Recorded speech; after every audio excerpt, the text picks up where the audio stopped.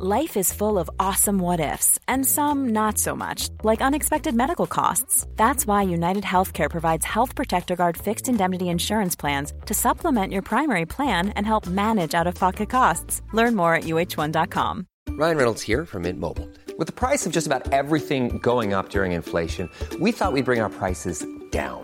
So to help us, we brought in a reverse auctioneer, which is apparently a thing. Mint Mobile Unlimited Premium Wireless. How to get 30, 30, bit to get 30, bit to get 20, 20, 20, bit to get 20, 20, bit to get 15, 15, 15, 15, just $15 a month? Sold! Give it a try at mintmobile.com/switch. $45 up front for 3 months plus taxes and fees. Promo rate for new customers for limited time. Unlimited more than 40 gigabytes per month. Slows full terms at mintmobile.com. This episode of Canada Land is brought to you by Douglas, a mattress that is trusted by more than 200,000 Canadians from coast to coast to coast. It's a great mattress at a very reasonable price point. Comes with a 20-year warranty and a great deal for our listeners. Douglas is giving you a free sleep bundle with each mattress purchase. Get the sheets, pillows, mattress, and pillow protectors free with your Douglas purchase today. Visit douglas.ca/Canadaland to claim this offer. That is douglas.ca/Canadaland. Hey, I need you to pay close attention to this message. It is not an ad. This is about Canadaland, and this is about you. You need to know that the news crisis is about to get a lot worse. You've heard about the layoffs. We're about to have news closures, and it's very likely that we're going to be seeing the defunding of the CBC. Where are you going to get your information from? What can you do about this? You can support Canadaland. We need you to. And so for this month and this month only, you can become a Canadaland supporter and get everything our supporters get for just $2 a month. That is an almost 80% discount. The clock is ticking on this. It disappears at the end of the month, and then we will not offer it. We need your support. We need to keep news coverage alive in Canada. Go right now to canadaland.com/join. And thank you.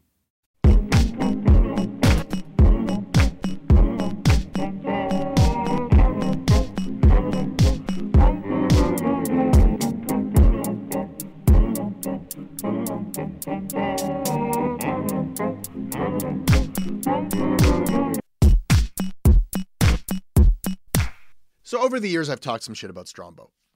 Not a lot of shit, like some shit. A certain amount of shit has been spoken by me about George Stroumboulopoulos. To be clear, none of this was personal. I don't even know the guy, but I have mocked him. And what I've made fun of him for, the substance of the shit, if you will, is the sheer ubiquity of Strombo. What I've said about him in the past has been this. Must this guy always have a television show? Is it in the Constitution?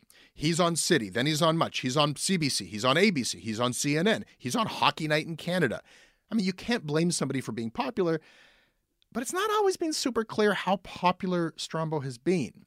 His big U.S. network ABC show in 2006, The One, this was an American Idol clone. It was the most expensive summer show the network had ever made, and it was the lowest rated debut in American television history. The show was quickly canceled. Then he was on CNN for 10 episodes. His brief run on Hockey Night in Canada, not super well received by sports fans. And yet, it's as if there's some sort of unassailable statute in the Broadcasting Act dictating that Strombo cannot be without show. Anyhow, sorry to repeat myself, but this is necessary context. That is the kind of shit that I have talked about George Stroumboulopoulos.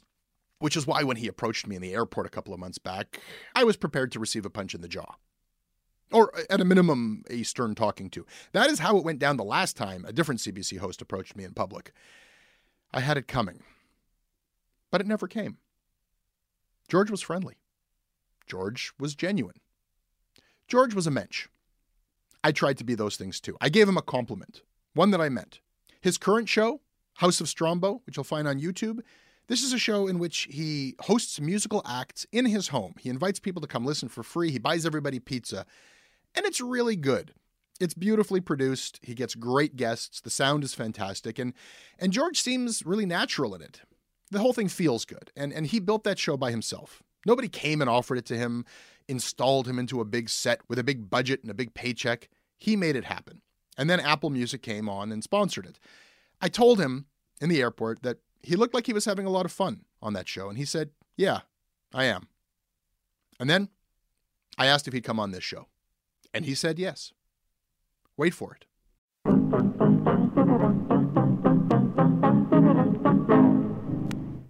This episode of Canadaland is brought to you by Travis Ross, Andrea Schmidt, Ted Raymond, Trisha Matheson, William Denton, Justin Cebulski, Elise Paradis, and Kyle Spans. I'm Kyle, a software developer in Toronto, and I support Canadaland because I've been listening since the search engine days. This episode is sponsored by BetterHelp. It's amazing the things that we tell ourselves to talk ourselves out of getting help. Anybody who's actually gotten help knows that the process of getting things off your chest, of taking your stressors, your problems, and just like not letting them be bottled up, working through just conveying them to somebody, half of the battle is just doing that. You unburden yourself. And you know what? If you have a real mental health professional, no, they don't have magic bullets or magic words that make it all go away. But often they can help you see things a little bit differently and guide you to strategies or tools or to a new perspective that actually does help. As the largest online therapy provider in the world, BetterHelp can provide access to mental health professionals with a wide variety of expertise in mental health. Because you listen to this podcast, you get 10% off of your first month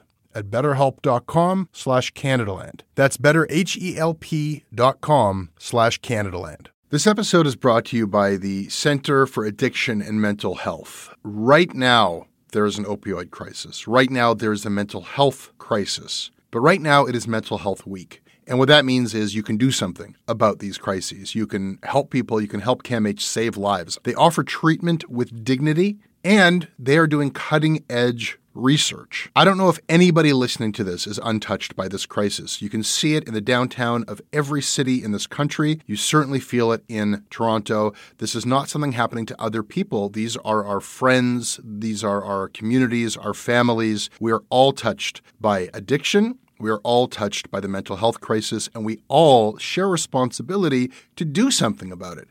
Helping CAMH is something you can do about it. Help change mental health care forever.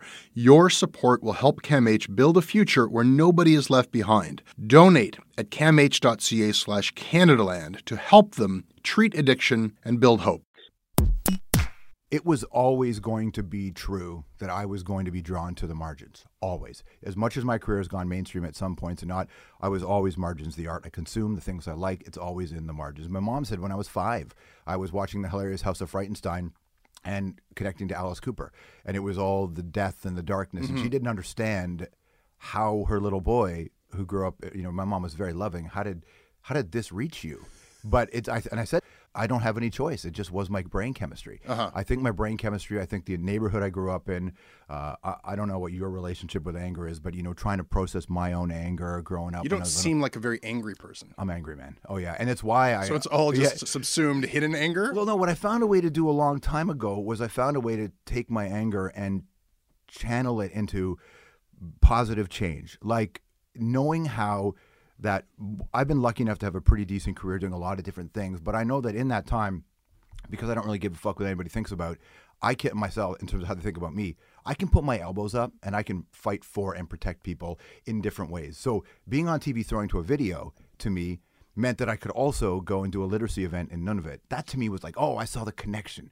I thought, oh, I can use this platform to fight for things, which is what Joe Strummer prepared me for, which is, what Chuck D prepared me for when I was 12. They told me you got to make change in your neighborhood. It's a very idealistic and high-minded idea of what it is to throw to a music video. No, but it is. But that's the whole point, right? The whole point to me has always been if you just do your job, right, then if you're okay with that, cool. But what is the point of being like, I don't believe in an afterlife. I don't have any spirituality in my life. So what is the meaning of life? And it's community. So I thought, but you know what, I'll tell you, when I worked at Much Music, I wasn't the only one who felt that way. We all did. We talked about it. We were 25, man. We were 25, 26 years old. Some were 20. And we talked about using our voice. We were doing interviews with trans artists in 1999. We were making a space where kids who were watching us in Lethbridge, Alberta felt safe at Much Music. We talked about those sort of things with each other, before we'd go on the air. It was a really strange time to be, and that doesn't exist anymore. What the fuck are you talking about? That's for real. The early days of Much Music and City TV, by all accounts, was like a drug-fueled orgy bacchanal. You're talking about the 80s. It was all changed by the time you were in there? Oh, for sure. Oh, you know why? Because Denise Donlin showed up, and Denise Donlin thought it was really important for the broadcaster and the people on the air to have a very strong social justice streak.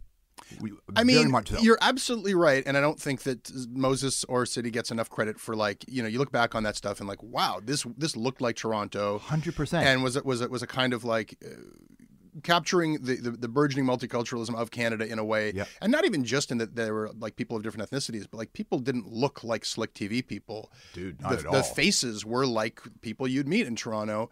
And looking back on it, it's interesting for me to look at that because, you know, I encounter Much Music as a snotty teenager, and like to us, you guys were corporate culture.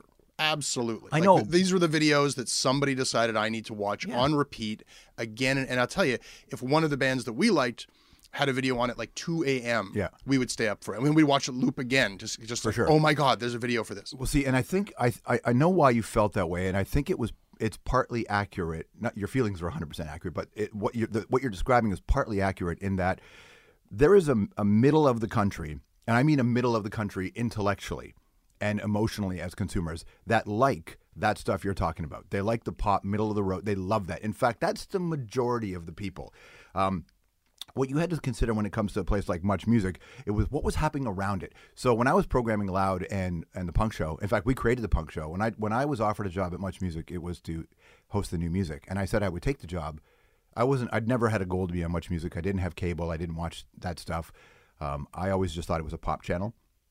But I had watched the new music on City TV back when it was Channel 79, and I loved the new music. And to edify our listeners, like this really was a very progressive, forward-thinking music show that was like, I mean, people don't understand back in those days, like to find something that reflected any kind of subculture was like, very difficult. And it felt like just to see some kind of reflection of that. And the new music really was seeking out stuff you wouldn't hear about elsewhere. 100%. It predated MTV. It was the beginning of this stuff.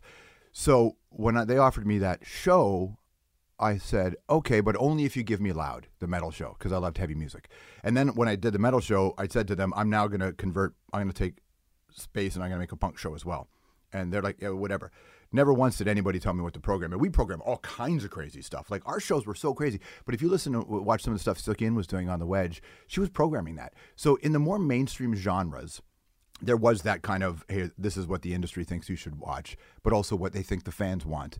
But on the outskirts of that, we were just picking our own stuff. My bosses never watched my shows. Never. Because I would say, did you watch the show? They're like, no. I wasn't the host of The Wedge. I would sneak on and guest host The Wedge, and no one knew. That doesn't happen where you just sneak on and host another TV show. Nobody knew. And we were picking cool videos and doing stuff, and we took it really seriously. So I don't judge the Much legacy on the totality of what they did in a 24-hour period. I always look at it through the lens of what you get away with. If what you're telling me is, oh, I never had any ambition to do anything but be on this cool new music show or to do my own stuff on Loud, and, you know, I did the mainstream thing as like a concession to that, and then I throw to videos so that I could make these connections with people, and none of it. No. Like, dude, you have been a mainstream figure in Canada for like a 20-year period. Like that didn't happen by accident. You just trying to do something eccentric and marginal. And what am I doing? I'm on Hockey Night in Canada. There's a series of deliberate, ambitious movements. You're a notoriously hard worker. Like you did this on purpose, George. But I'm not ambitious. That's the key, Jesse. That's the key. I want a life where I can have as much control over my day as possible. I hate bosses. I've always hated it. I don't like a job. I'm a hard worker when it's things I like. I used to drive a forklift. I used to make subs for both of the famous sandwich jobs in Canada. I was a movie theater usher for a long time. I would unload dump trucks with limestone and fill in ditch. Like I had work. And I was like, fuck this. I don't want this. Driving a forklift when you're 18 years old at the airport with guys who were, now it's amazing, they seemed old then, they're like 40, and they were drinking, they hated their lives, they were teaching me how to gamble on the phone, pre-internet, and I looked around and went, well, I don't want this life. But what I love is music, and I love people. So I got into radio by accident because I was trying to get a motorcycle license, and I saw a course calendar for a community college, Humber College, that had a radio program. I didn't even know you could do that. No education, didn't go to university, never even applied to university, couldn't afford university. I don't come from a path where my family's biggest hopes for me was that I would be a bus driver because they said you could sit down for a living and you could get in the union. That was my family's biggest dream for me. My mother never asked me about my report card. No one ever put any pressure on me to achieve anything. And I've taken that to this point. When I have had a very successful or lucky career in a lot of ways because I respect the craft of this. I didn't apply for a job at CBC. I didn't apply for the job at Hockey Night in Canada. I didn't ask for the show on CNN. I didn't chase any of this stuff. In fact, when they came to me initially, those places, I said no. I turned CBC down several times before I ended up taking that show. I love music and I love culture and I love getting away with stuff, and I don't think I can here, so why would I do that? I didn't get into radio so that I could help kids with their lives. Of course not. I was 17, not with 18. What do I know? I'm just saying as my career started, as the work started to pick up and I started to see what happened when you had profile, I thought, well, I don't want to make this about me because I'm uncomfortable with that. I'm also very lucky that I was young when I went straight edge, right? I was like 21 years old, 22 years old when I took everything out of my life. So I wasn't drunk when you took or high. alcohol and drugs out of your life. Out of my life, 21. completely. Were they a problem at that age? No, they weren't. But I could see that through a series of choices, they could be a problem. So I'm very strategic about that. And that's when I was like, oh, shit, if I go to work, I don't go party. And so that's where the work ethic came from, it was just a way to save my life. You don't have to apologize for your work ethic. I'm explaining myself Dude, to you. You've got the blue collar cred. You've got the Rexdale cred. That's fine. I'm not, you don't have to apologize for being successful either. No, I'm not. What I'm happy saying with is my this. life. What I'm saying is like, if you grew up in Canada, there's like a 20-year period where you did not have a choice but to have a lot of Strombo. Yeah. I mean, how could you miss in your that name? face, right? On the billboard, on the radio, on TV. If you're into music, Strombo. Later on, you get a little bit older, you're into current affairs. Who's interviewing, I don't know, like Andrew Coyne and Paul Martin? It's Strombo. If you're a hockey fan, which I'm not, Strombo. So there's a lot of Strombo. You know how many shows you've hosted? Yeah, a lot. I don't know. How many I don't know. We counted. You did? How many? We counted 13. Depends on how many. Whatever. When you were on CFNY, but then on Much, the punk show, the new music, Much Loud, Much News, the Strombo show on 102.1, the greatest Canadian for CBC, the Hour, the One, Making a Music Star on ABC. I want to talk about that with you, as well as Strombolopoulos on CNN, George Strombolopoulos Tonight, Hockey Night in Canada, House of Strombo now. I mean, that's a lot of shows just with the name Strombo in them. That is true. That's their choice, not mine. I will say this to you, though. If you look at anybody, like what do adults do? You go to work. You get jobs. It's just in my business, in our business, because you're in this, you have shows that have a certain run. And then when those shows are over, what are you supposed to do? Not work anymore? No, you get another job. So that's the whole point. Like, I'm just a guy who goes to work. You don't have to apologize. No, I'm explaining to you. I actually have a lot of, I think people think like, okay, this is like a rarefied, privileged, lucky position. This guy's famous. He's probably making a lot of money. But what people don't realize is that if you're like, I mean, what are we? Like, there's all kinds of things we could try to glorify. We're talk show hosts, right? Yeah. There are not that many jobs. No, there aren't. And there are many points in my career where if somebody had tapped me on the shoulder and said, we want to get behind you, give you one of these very few rare chairs, and you're going to talk about something that's maybe not like your favorite thing, I would say, okay, give me 2 days to study up on it. I'm in. Yeah. Right? Because you don't always get to choose. No.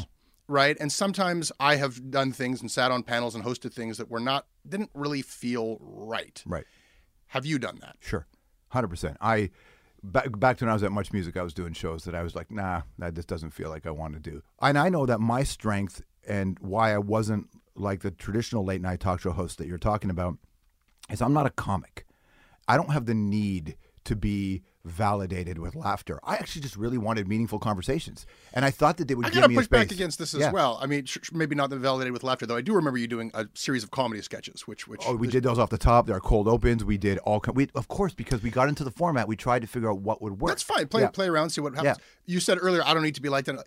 How can I reconcile the idea of somebody who puts themselves on camera like every day for year after year after year, and who says, "Oh, I don't need to be like that. I don't care what people think about me." No, I want you to have like, to care what people think about you to be in this business. I want people to like me for the contents of my heart and my authenticity. I want people to like me. I don't need it, right? I'm not driven by validation. In fact, and I think a lot of it comes to the music I listened to as a kid. The music I was listening to didn't want us to get in. I wasn't trying to be famous. I'm telling you, man, that I'm an example of what hard work and passion and luck And also I have a variety of interests. And so I realized that I was getting opportunities, and my bosses would tell me this, because I could talk about politics and sports and music and social activism, and I could talk about films. So I was just interested in a lot of things. I didn't have a lane. But not everything was a great fit, as you say. So what was not a good fit? What do you regret? I don't regret any of it. I do think that, no, because, I'll tell you something. I'm not the oracle, but it's kind of gone exactly how I thought it would go. The Hockey Night in Canada thing lasted roughly as long as I thought it would last. You took a beating, man. Yeah, but that's dope. I mean, honestly, who can stand up? Who can sit there and say, yeah, I'm going to go and stand in Ron McLean's spot, knowing that the network probably didn't want me to do it, knowing that most of the fans didn't want me to do it. But I took it because I actually saw an opportunity to do something that I haven't seen in sports media, and I still don't see in sports media for the most part, which is I love watching sports. I loved watching sports. But I think that most sports broadcasting is misogynist. I think it's homophobic. I think it's transphobic. I think it's closed-minded. I think it's boring. And I think it's yesterday. And I thought, when they called me and said, hey, would you be interested in this job? I said, no, because you wouldn't let me do the thing. And they said, no, we want you to. And, no, you wouldn't. You won't. You won't let me. What was the thing? Open it up. I didn't watch. I don't watch hockey. What did you do? I wanted to open it up a little bit. I wanted to make it a little bit about predictions, because I think that a lot of sports analysis, in fact, almost all of it's a total guess. And so I was saying to the cats, we want to reduce your opportunities to be wrong. I want to celebrate culture and do that sort of thing. I knew it wasn't going to work, but I thought it's worth a shot. It's like finishing the video game, right? If you're going to be a host in Canada, there's only 2 shows in traditional media that you can do that finish the video game. And one of them was Hockey Night and the other one was The National, if you're in traditional media, right? For me. So, and I was never going to do The National. So I looked at Hockey Night and thought, I'm going to get killed for this. And then another friend of mine, Bob Mackwitz, who's one of my best friends, he is my best friend, he said, it doesn't matter. It doesn't matter how badly you get beat. It doesn't matter. And I was like, you're right, it doesn't. So let's just fucking do it. Because I thought about it for a second. I thought, oh my God, I'm going to get killed for this job. And then I said, oh, homie, that's fear. Don't be afraid of shit. No anxiety, no fear, no nothing. Go get it. And you know what? I did it. And I look back at that time thinking, awesome, I got to host Hockey Night in Canada. That was a really fun gig. I used to watch that show when I was a kid. People forget I was a sports reporter in my career. I was an NBA reporter in the 90s, in the golden era, man. So sports was not new to me. And I was very experienced as a broadcaster. It was an easy show to host. This relentless positivity is irritating me. And I've put you in the position,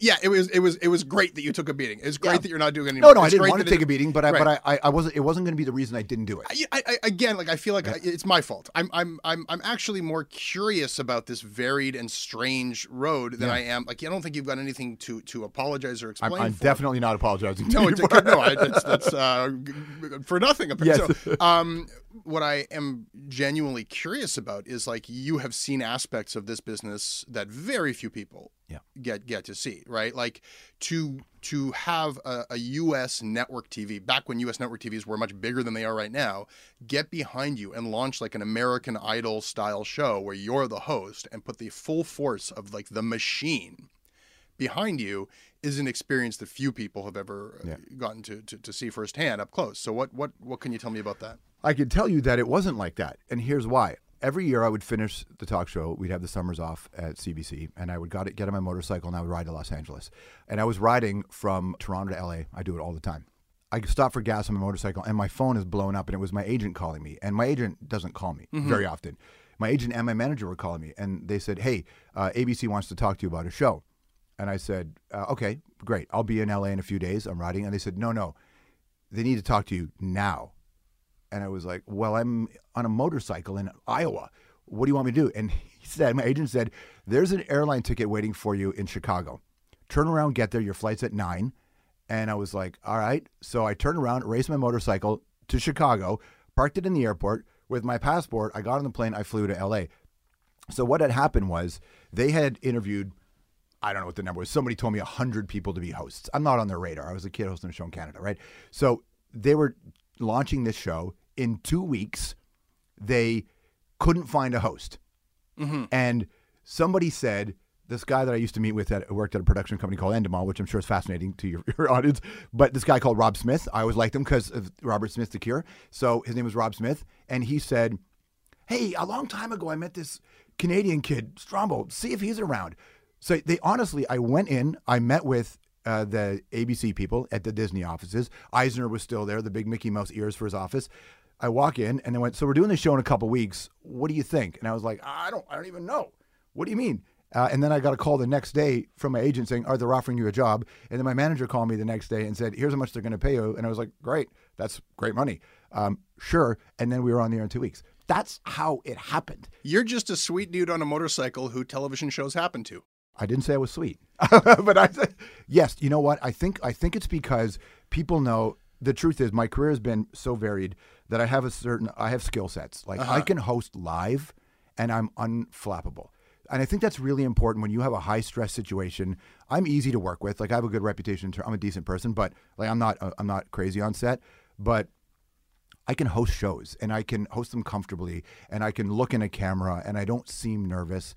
That's actually harder than people think it is. People used to stop me now as adults. They'd say, I used to watch so much music and I would hate you. And then I got that job and then I was like, oh, I get it. It's harder than you think. Oh, yeah, I couldn't do what you do. It's harder to do. Like you are relentlessly, professionally, dependably on, right? When you do this, like you get George. Yeah. When like I'm where I should be, you know. Like I can be a dick, and I can be grumpy, or I could be on, and I can react to whatever I'm seeing.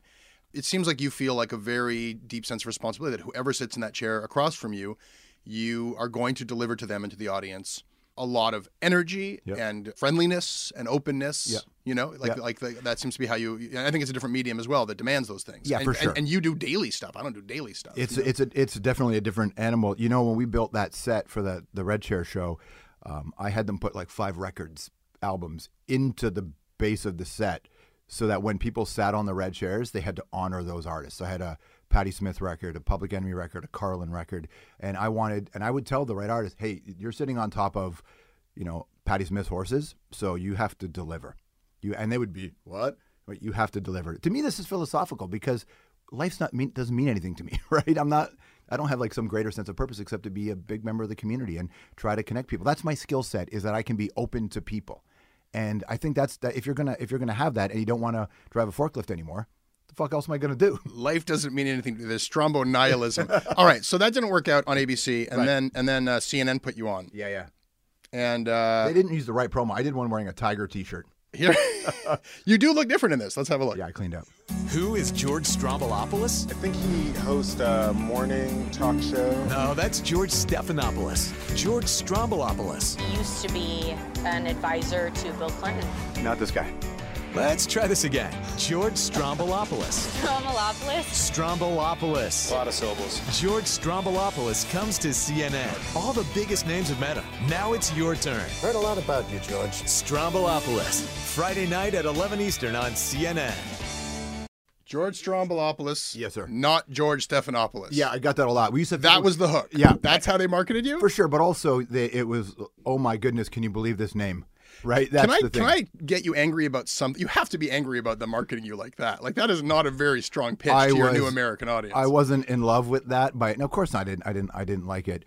But that show came out just as in a way that's going to make you angry because it was so casual as well. You know, You know that there are some people who grind away miserably for years to get offers to do things. Right. You know that happens. No, to that's true. Most people. That's true. Who choose this weird. That's true. But right. I grind away as well. And the thing is that I make opportunity. I'm very strategic. Yeah. I'm very strategic about my choices, for sure. I make choices that don't make any sense to people on the outside because I know that I'm playing the long game. So I know this is like, okay, I need to do this shit so that 2 years from now, I will know how to do this.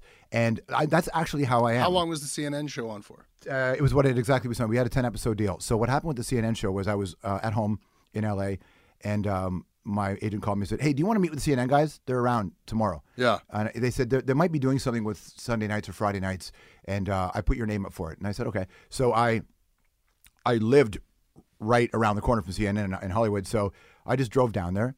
I met with them, and they said, here's what we're doing. We're doing this new series. We have this thing with Anthony Bourdain. He's going to come to CNN. This is before it was public. We're going to do a couple of shows together, and Anthony knew, and Anthony and I liked each other. We knew each other. So they said, we think it would be a cool fit. Anthony would be on your first show. He said, we'd put you and we put on, and it's a 10-episode deal. We only have a summertime slot. Jeff Zucker was coming in. I still had a deal with CBC, and my deal with CBC was I could only have a show in anywhere else that bled into Canada as long as the show didn't run during the time that my Canadian show ran, which is a very reasonable deal. In fact, it was more reasonable than most networks give. So I said to CNN, all right, well, my priority is CBC, so call them. And if we can work out this 10-episode deal to run in the summer only, and then the last show will end before I have to start the new season of CBC, we can do it. This is not necessary. But that's what happened. If the CNN show was a huge, unmitigated hit, Yeah. and CNN had made you some crazy offer to keep you on indefinitely, then that's what you'd be doing right now. I was under contract at CBC. What could I have done? Come on.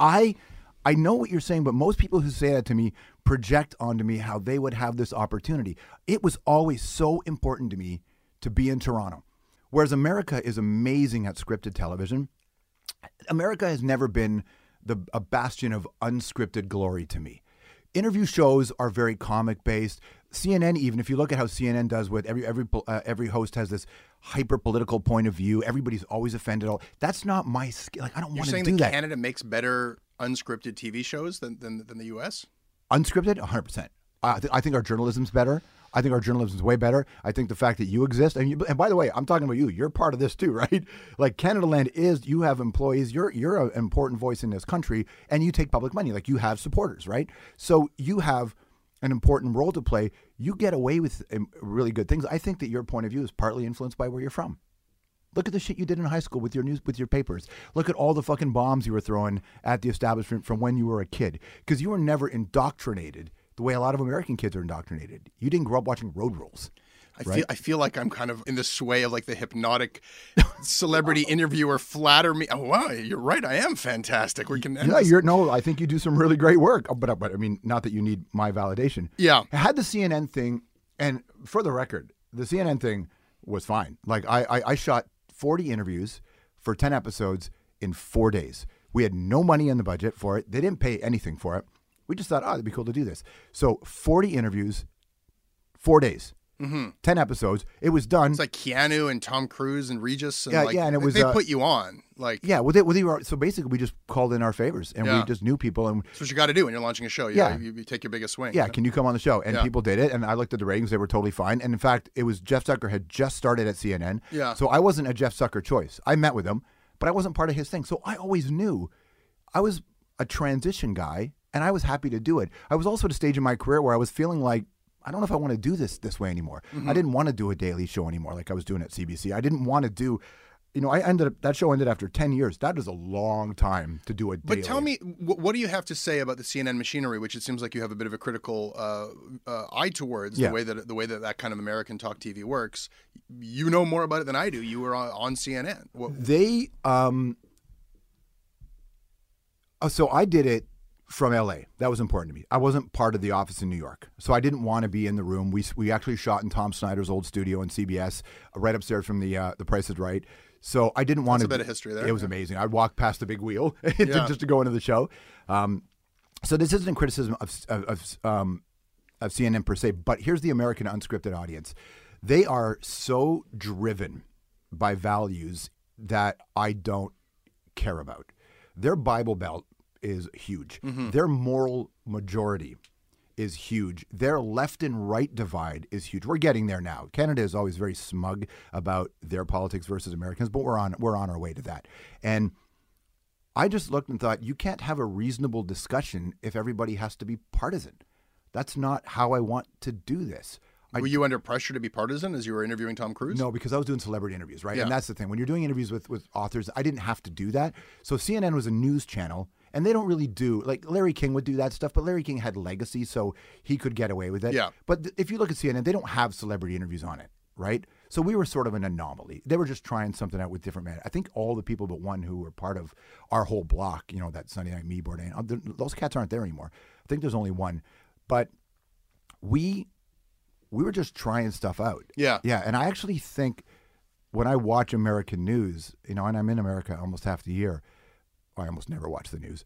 down there, but it's just so partisan and everybody's so Sure. offended. And I just thought, well, shit, we're not going to get. To me, I'm very practical. We're not going to learn anything from each other here, so fuck off, right? I don't want to have that conversation with you because you're not going to listen, and I'm not going to listen to you. Let's move on. So I want like meaningful conversation where I can learn something and grow, and you can learn something and grow. Otherwise, what's the fucking point? You know, sometimes you got to have a fight. Listen. Sometimes there's two sides and you got to have a fight. I'm okay with that. Yeah. Yeah. It's one of the contradictions of you, it seems, is this counterculture, subculture, outsider versus celebrity culture, because you are very associated with celebrity culture. Yeah. And you are a celebrity in a country that doesn't have them. Yeah. Like some people go to the States and become celebrities, and I guess when they come back here, they're celebrities just like any American celebrity, you know. But in terms of people who got famous in Canada and are famous, like who would even get recognized walking down the street? It's like you and Nardwuar. There's a few of us. Like it's a very short list. What I find is interesting is how people recognize me and for what.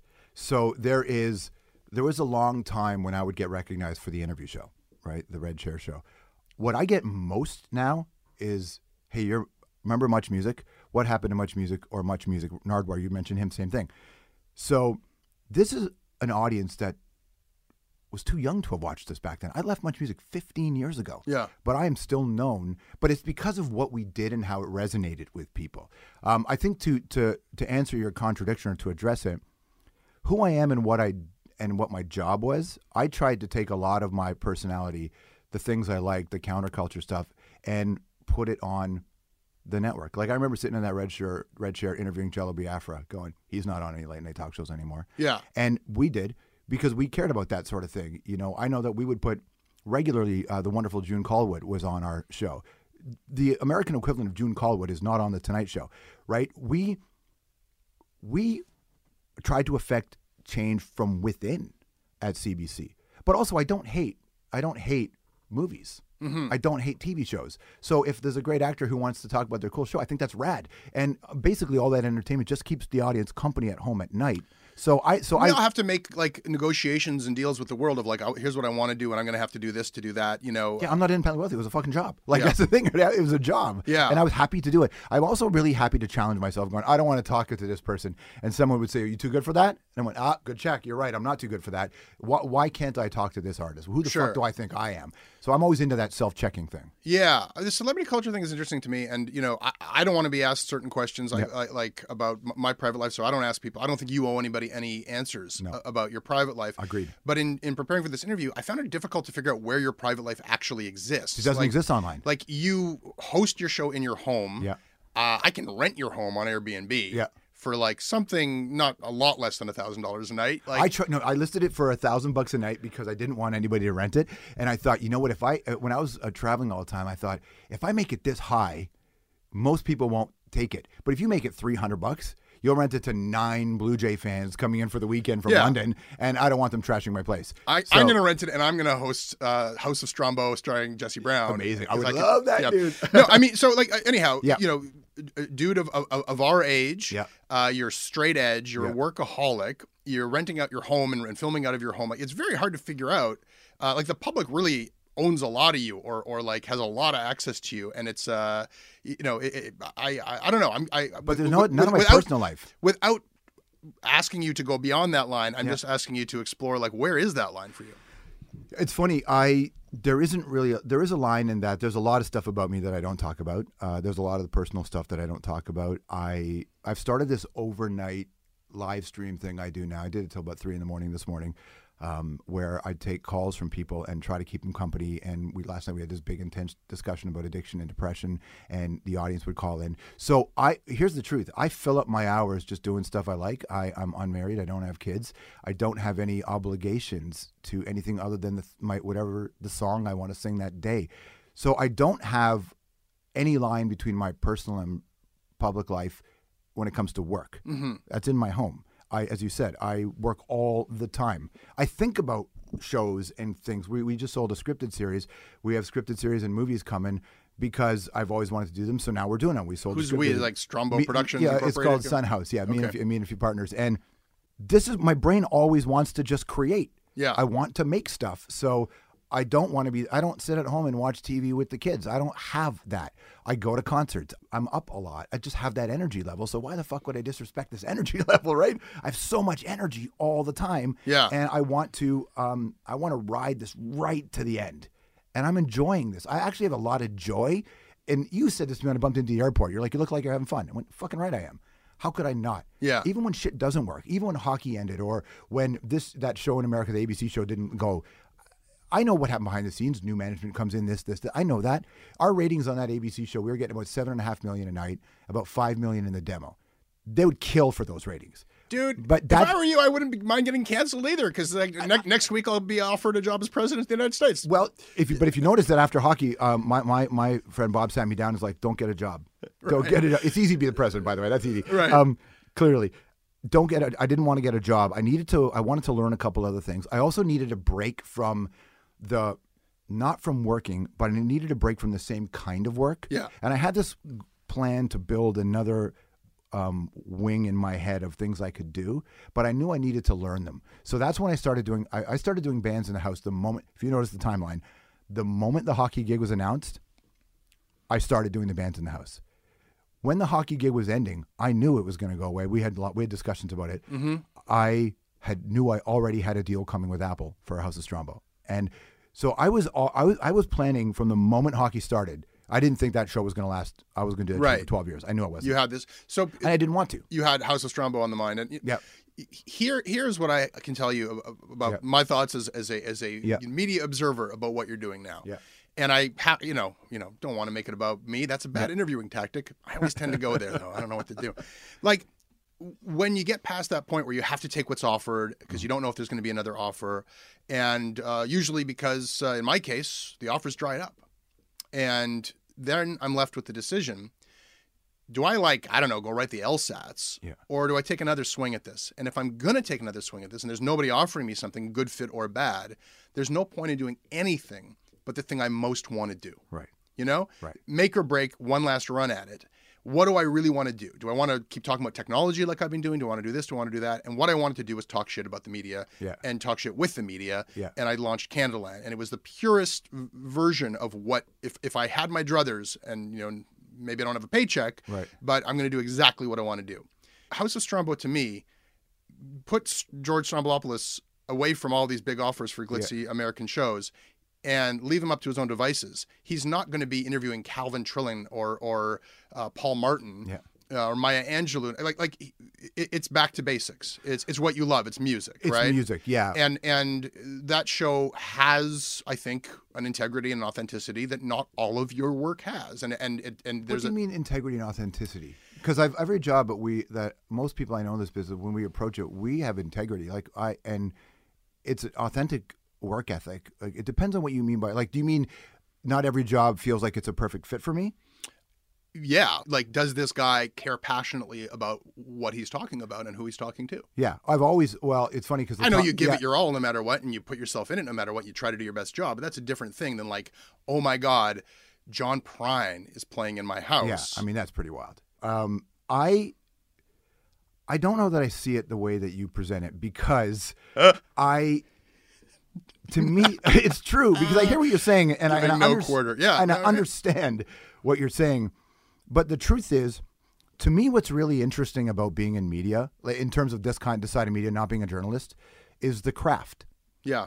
That's what I like. It's craft. So to me, hosting a show that might not seem like an obvious fit on the outside, someone would say, "Oh, that's inauthentic or whatever," but it's actually... No, I know. You get to try to flex a new muscle and apply the craft and challenge yourself, et cetera, I couldn't have House of Strombo if I didn't have that experience. That's the truth. None of this exists in a vacuum, right? And at the end of the day, I'm genuinely curious about... The only show that I loved watching hockey.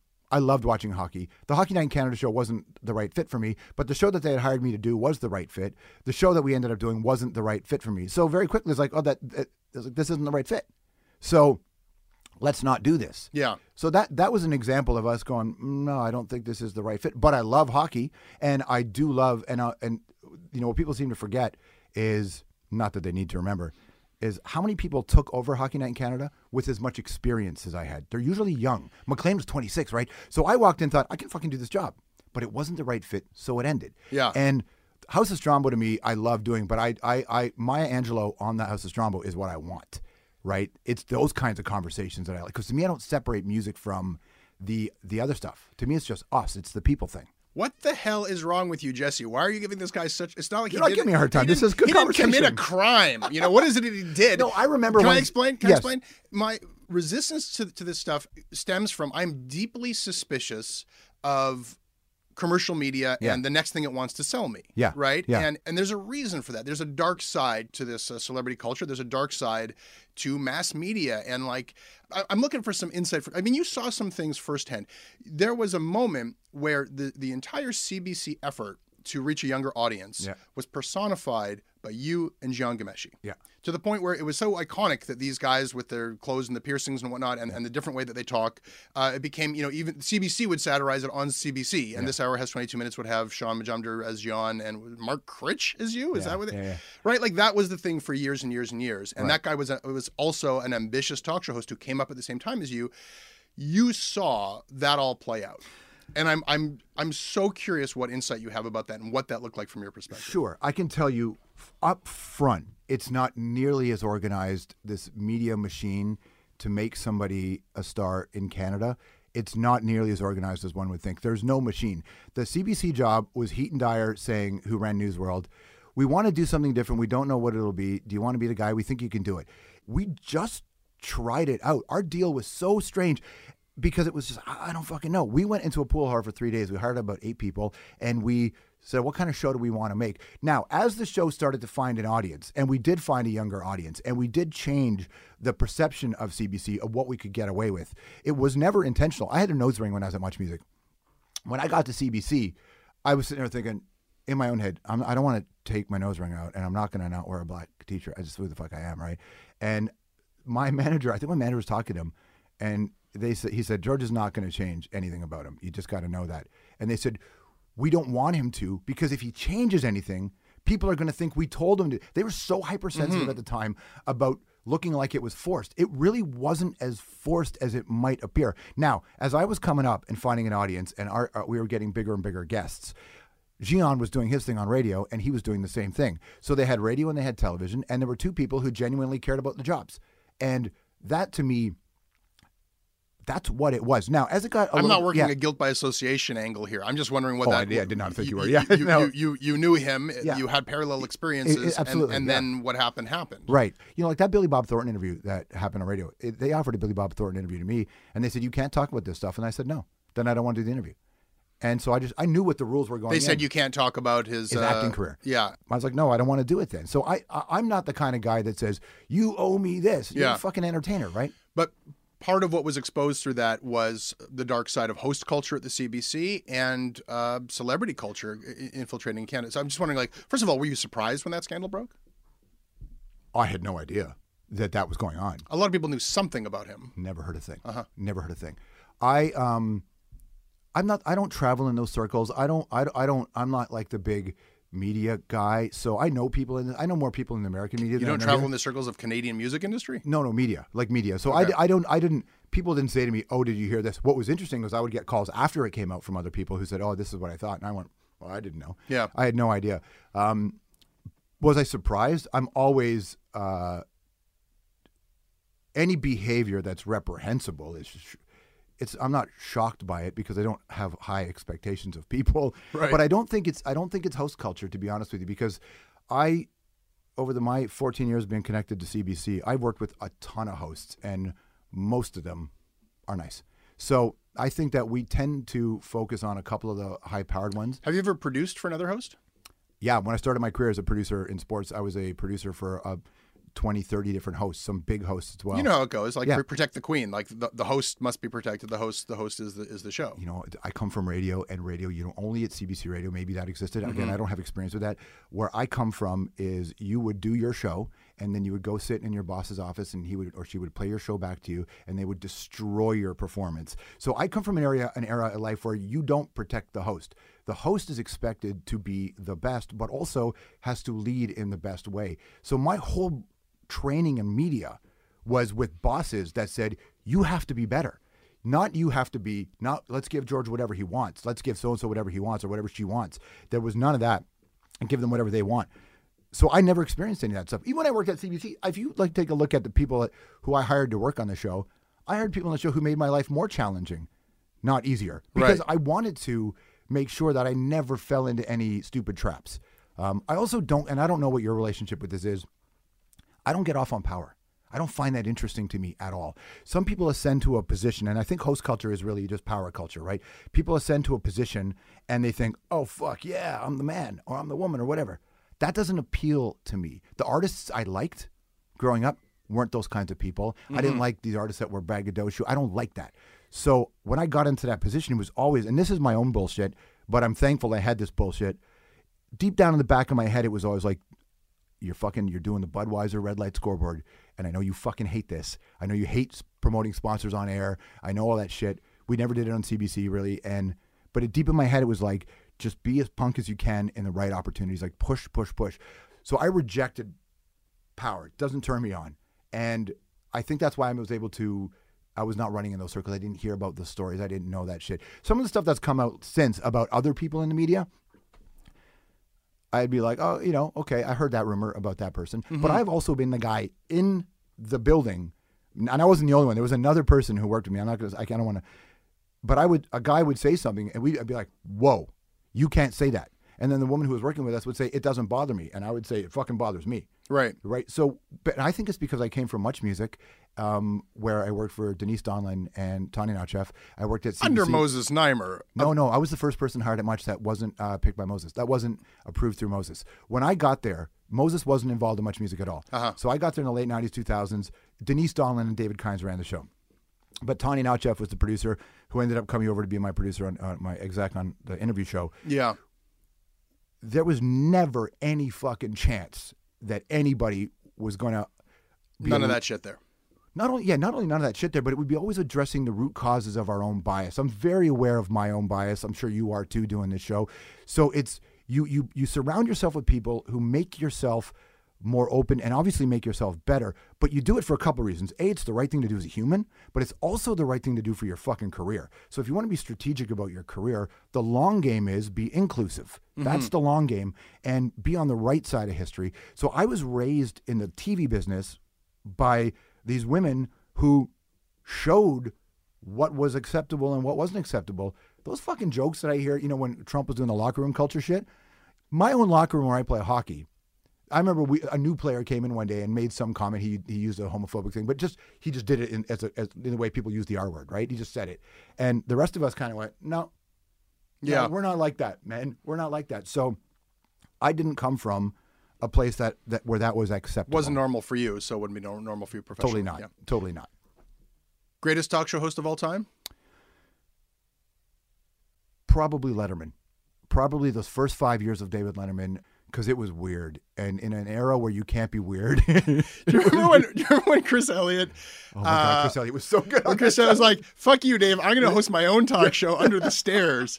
And then they would cut to Chris Elliott. Doing his own thing. Yeah. Yeah, Letterman in that era was, but I think honestly, Letterman and Jon Stewart, because Jon Stewart changed what those shows could be. Jon Stewart creates the Colbert situation, Steve Carell, the fact that Trevor Noah is having such a great run. Trevor Noah at the Oscars, that's a big thing, right? And Letterman, I think, they'll all say Johnny, but when I was watching Johnny, it was near the end, so it was a different. He wasn't doing the same. I think kind Tassi was like, that's like your dad's talk show host. Yeah, I think you're right. And but now the guy that I watched the most aside from Letterman was Tom Snyder. Yeah, I loved Tom Snyder, and I loved and I don't know what we didn't have cable, so we would get this show from the UK hosted by a guy called how am I blanking on his fucking name now? Dave Allen. So Dave Allen at large, he would drink, he would smoke, he had a missing finger.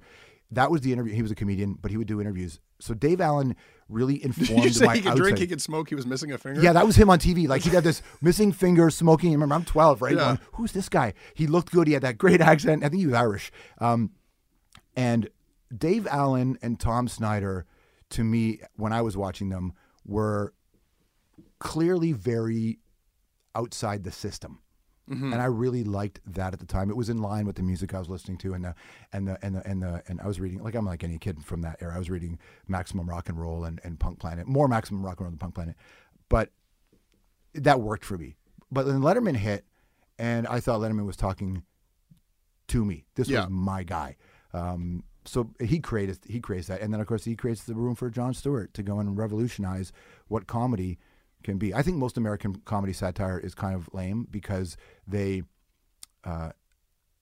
laugh and yuck it up with the people they're attacking. Mm-hmm. You know, when SNL brought Sarah Palin on to do the bit with Tina Fey, I remember thinking, wow. Yeah. I don't like that. No, but Letterman, like patron saint for snarky dickheads. Yeah, he was a misanthrope for sure. He did not. He was an angry dude. Yeah, So and I liked him too. He was young. Yeah. You think about how fucking young he was when he had that show. I like most of them, to be honest with you. Near the second wave, like Craig Ferguson is what I watched. When I would watch late night, I watched Craig Ferguson because he was trying to deconstruct the format. And he had that mascot dressed as Secretariat. That was his co-host. He would just look at this grown-up in a fucking horse costume. And that, for whatever reason, at 1:30 in the morning or 12:30, that merely made me laugh. And I got to be a guest on that show, and Secretariat was there. And I went, pretty dope. I'm a grown-ass person loving this horse costume. George, thank you. Hey, thanks for your time, man. We didn't talk enough about punk rock. I thought you love punk rock, don't you? You know, didn't you, at one point? Yeah, I mean, like, a Bad Brain show was the best show I've ever been to in my life, you know. But you got to be careful about claiming yourself part of punk rock culture because a lot of people will tell you, you know. I know, homie, you're the culture. They claim you. It's punker than thou is a whole, you know. That's the same thing. I feel like Canadian media is the same thing. Everybody is everybody is fucking ready to tear you down, and it's good. I think there's value in it. And I think it's punk rock. Who are you talking about? I can't imagine. Listen, I think you do. I think I love media criticism for the most part. There's things where it's an academic and intellectual pursuit, and there's things where it's opinion. And then opinion is like, okay, well, that's how you feel about something. That's not the same thing to me as your coverage of how media is covering the Yellow Vests. Yeah, which was abhorrent, and the coverage, not your point of view. I was on your side. I got you. Yeah. So I think it's important, and I think it's also super Canadian that this exists. That everybody just kind of sits there and keeps it real. Yeah, you know, in some way, there's a lot of Kerps going on in this business, and I think that keep it real police, and I think it's good. I think it's healthy. Well, listen, you came up and initiated a conversation with me, and you came here to my studio today, and I really appreciate that. Hey, man, I'm happy to spend the time. I look forward to the next one.